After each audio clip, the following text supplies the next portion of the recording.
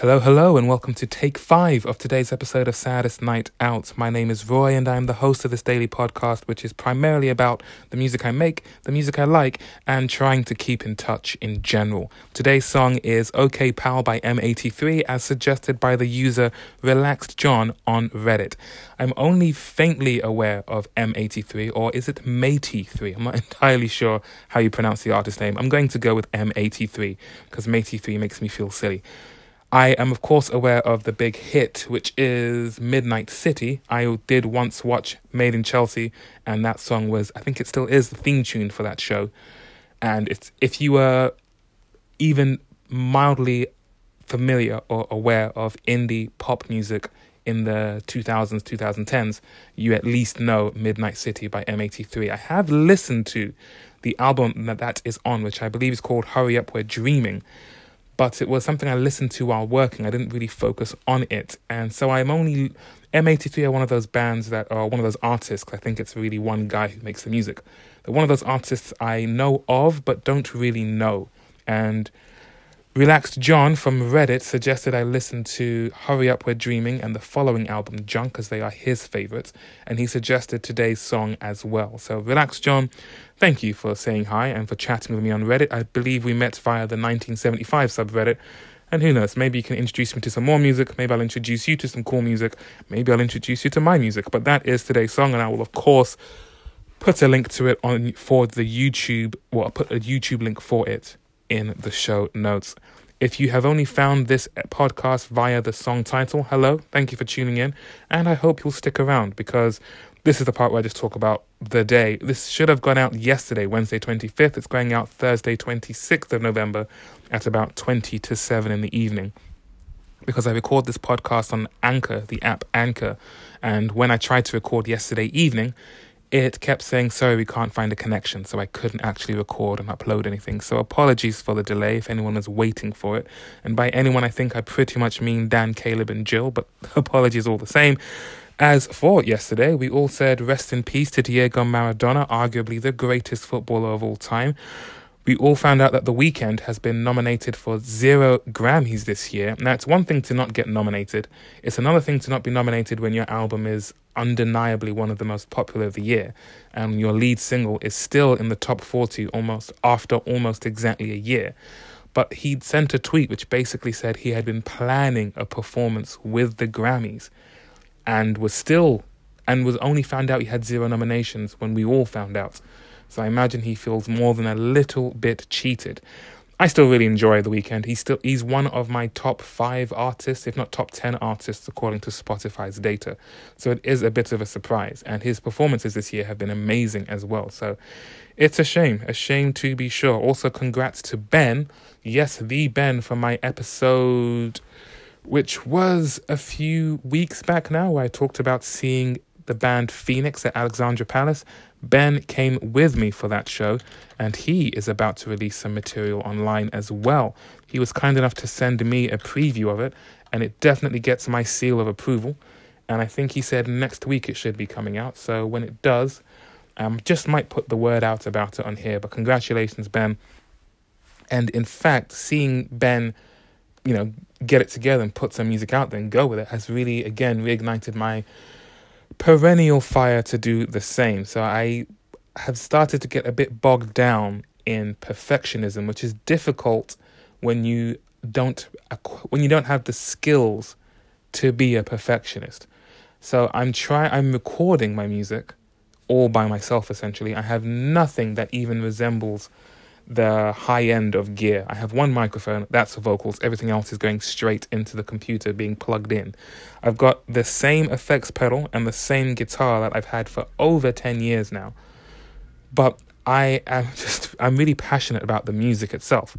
And I was starting to let perfectionism get in the way again. I think it's the producer Quincy Jones who calls it paralysis from over-analysis. And hearing that my friends are putting music out, and knowing that I have other friends who have put music out, it's just a bit of a reminder that, let me get my head in the game, let me throw my hat in the ring, whatever other metaphor there is, but basically let me get on with it and get my stuff out there.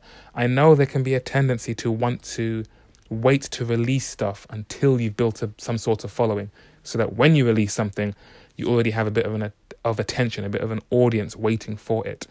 To hell with that. Let me put something out there and then work on bringing attention to it, because at least if I talk to people and they say, oh, do you have any music out? I can send them to something and we can start from there. I am still looking at DistroKid, although I did learn that, yes, you can pay one flat rate of £20 a year and put out as much music as you want, but at that rate, you can't dictate when the music comes out. You can't set a release date. It just comes out when it comes out, typically I think within a week, and it can be different dates depending on which streaming service as well. And I think, honestly, at this stage for me, that's fine, because I don't have an audience that I can say my new single comes out next Friday and they all go, oh, we can't wait. No, let me just start by getting music out there, get the ball rolling, and then as things progress, then I can reevaluate where I'm at and consider getting the next tier. Tier's a bit of a sensitive term right now in the UK, but I can get the next level of membership with DistroKid, which is I think £35 a year. And then you can start to set release dates and have other features that you can use when it comes to releasing music. At the moment, what I've been doing is, I think it's generally referred to as A/B testing. So I'll record a song one way and have that as an MP3, change a couple of bits and save that as a second MP3, and then listen to the two and look at what works, what doesn't work. And it's a lot of trial and error. This is what I mean where I say it's difficult to be a perfectionist when you don't really have the skills, because it means there is a lot of trial and error involved. You listen to one version of what you've recorded, a slightly different version, some reference points, some songs that you like that you want to sound a bit like. Compare, contrast, look at what's working, what isn't, and keep experimenting little by little. What I'm hoping is, because all of my music will very much just be guitars, bass guitar, drums, and my voice, if I can hone a bit of a formula for how I like the instruments to sound and how I like it all to sound together. And right now it's vocals that are really tripping me up, because you'd think after recording almost 300 episodes of this, I'd be used to the sound of my own voice, but that's still not quite the case, and I just can't quite get it to sound. I don't sound like the singers I like to listen to, but that's what's tripping me up, being like, no, why can't I sound like that? But I'm getting there. But if I can lock down a bit of a formula for what settings for rhythm guitar, what settings for lead, what settings for drums, once I get somewhere comfortable with how I can make that sound on a song, I can be much quicker with recording other songs, because I'll already know what to lean on effects-wise and volume-wise, and just focus on recording the parts and getting it out there. It won't sound perfect. It doesn't need to sound perfect, because there is no such thing as perfect. What's more important is the passion and the feeling and just the sense of communication that comes through it. And the fact that if I really like the songs the way they sound, there's a good chance others will as well. I just found another version of the song Tribulations by LCD Soundsystem. And if I can remember where I found it, I might share the link. But essentially, the song as it is on the record, on the CD, on the album as it's performed live, is very synth heavy.